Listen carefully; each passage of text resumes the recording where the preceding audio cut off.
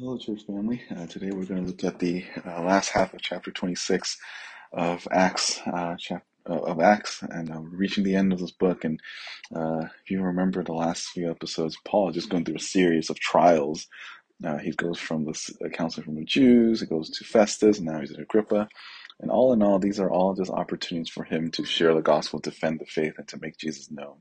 And the encouragement, for us, as I was just teaching through this book, is to get us to think about how we can be faithful evangelists. When you think about sharing the gospel with people, there has to be a sense in which the urgency and wanting people to be saved and want everyone in our life to be saved.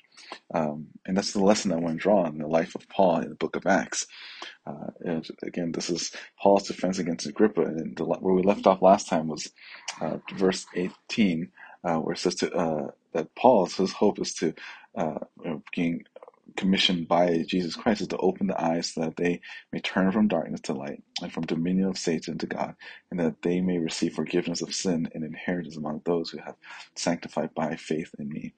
This is Paul's task as an apostle and evangelist, and that's ours as well. We tell people that they're going from darkness to light, and to open their eyes to see their sin, and that they can be sanctified in Christ, and to ultimately do all of these things in faith in Jesus Christ. So now, here, this defense continues, and so far we've seen that Paul is defending himself by telling everyone that he himself was like one of the Pharisees. He was a rising star. He was the next best thing in Judaism, but he was converted. He was converted radically, and he was really cut out from the Jewish community. That's why he's always pleading with the Jews, because he really wants them to be saved. But he trusts and knows that the Lord has to bring him to Rome, and he's not there yet.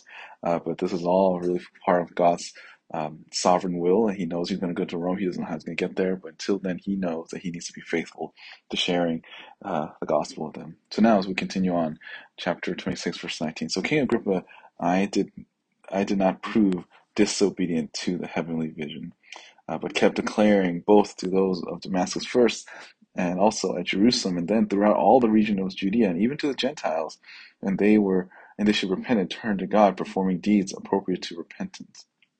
So, Agrippa, and Paul was just explaining to Agrippa his salvation story, and he said that after getting that vision from the Lord, he basically did not disobey. And this is just a lesson for us that when we are as Christians, we are also given the same task to go and share the gospel with everyone. And we're not called to be hesitant. We're not called to be afraid. We're called to be bold, and we're not called to be silenced. We're called to speak the word of God and go and tell the gospel to everyone, to the ends of the word. To the end of the world. Paul here, he's submitting to divine authority. He tells Agrippa that he did not prove disobedient to the heavenly vision. And he knows that Agrippa seems to be just listening to Paul, and he seems to be captivated by his testimony. He says, I can't deny this. I know this is what happened. This has happened to me, and he's now doing exactly what God tells him. There's this divine appointment for him. But at the same time, verse 12, we see his faithful obedience. He went to do these things. Yes, he was chosen before the foundation of the world. Yes, he was brought into saving faith. But his faithful obedience is all his own doing. He needs to obey God. And we understand the tension between predestination, free will. But in a lot of ways, those that are always anxious about their works, they need to learn to trust in God's sovereignty. And those who are really apathetic because they claim to trust in God's sovereignty needs to really work on their own human response to the Word of God. So this is what Paul is doing. He's evangelizing faithfully, and people are getting saved. Verse 21, for this reason some Jews seized me in the temple and tried to put me to death.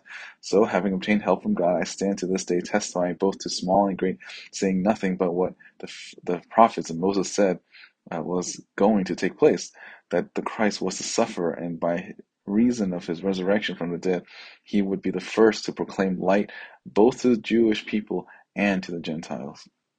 So Paul here is just saying that the reason why he got to this point was not his own cunningness, it was not because of his own strength, but he had obtained help from the Lord. He's able to do what he was able to do because God brought him to this point. He trusts the Lord, and he knows that the fact that he's here is because God has placed him there. And you say he's just stating nothing that the prophets and Moses did not believe. They believed all the same things. It's just the Pharisees and Jews did not like what he was teaching. I mean, they knew the fact that Jesus had to suffer. They knew the fact that Jesus had to rise from dead, and they knew that Jesus is Lord. That's according to the Old Testament scriptures. That's continuing on in the ministry of Jesus Christ and now in the apostles. Uh, and these people, and the Pharisees, the Jews, hated Paul because of it. Verse 24. While Paul was saying this in his defense, Festus said in a loud voice, "Paul, you are out of your mind. Your great learning is driving you mad." Now it's interesting that it seems that Festus, he's now back in this. He's watching the little thing. And he interrupts here, kind of Paul mid sentence, and tells him that he's losing his mind. All the stuff that you've learned, all the stuff that from Judaism to Christianity, everything that you've done is you're out of your mind. And that's how Christians should be. The way that we live sounds like we're crazy. I mean, think about the logic of the gospel. We believe in a Jewish man who lived 2,000 or so years ago and living a life, the perfect life, uh, obeying the laws from a God of the Old Testament, several thousand years even before that. And then he's going to redeem all of us by dying on the cross, this torturous thing, and then rising again 3 days later. It sounds absurd and on surface, and it should be foolishness to the world. The gospel is supposed to be offensive, and I think so for some of us, we, out of this fear of being criticized by the world for, like, being crazy or whatever, we become timid. Festus, is what he's saying, is no different from any of us when we're sharing the gospel with non-believing relatives, how they feel when they hear that we've converted to Christianity. They think that we've lost our mind and that we need some sort of therapy, or that things that we're believing in is false. But Paul responds this way, verse 25. "I am not out of my mind, most excellent Festus, but I utter words of sober truth." This word sober truth is this idea that he's in total control. He's completely aware of what's going on around him and the things that he's saying. Uh, and he's telling them that this is all real. Verse 26, "For the king knows about these matters, and I speak to him also with confidence, since I am persuaded that none of these things escaped his notice, for this has been done in a corner. This has not been done in a corner."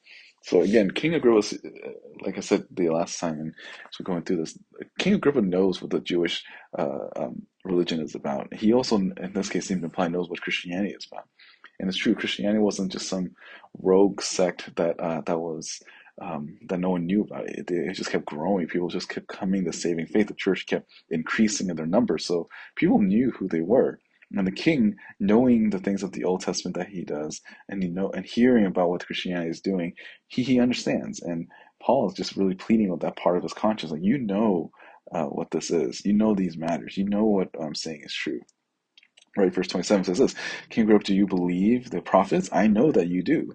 Again, now the ball is in Agrippa's court. He's now having to respond to the things that he's heard. And that's our job too. Our job is not to save anyone, because we can't.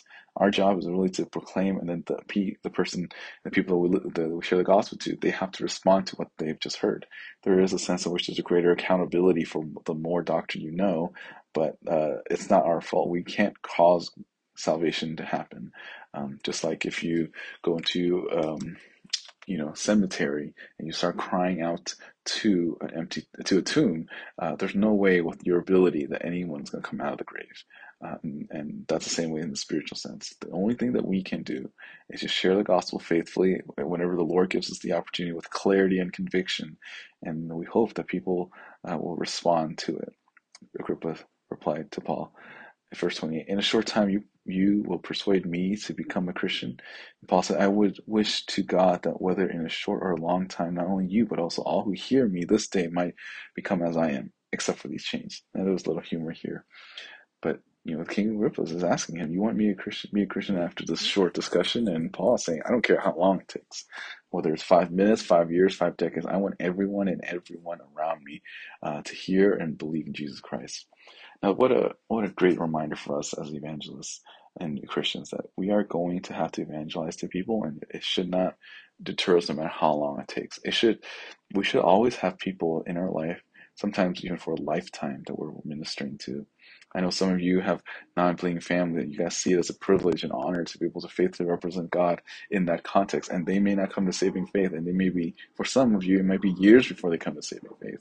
But you need to be able to work hard and living a holy life and sharing and ministering the gospel to them in hopes that they do come to the faith that you have.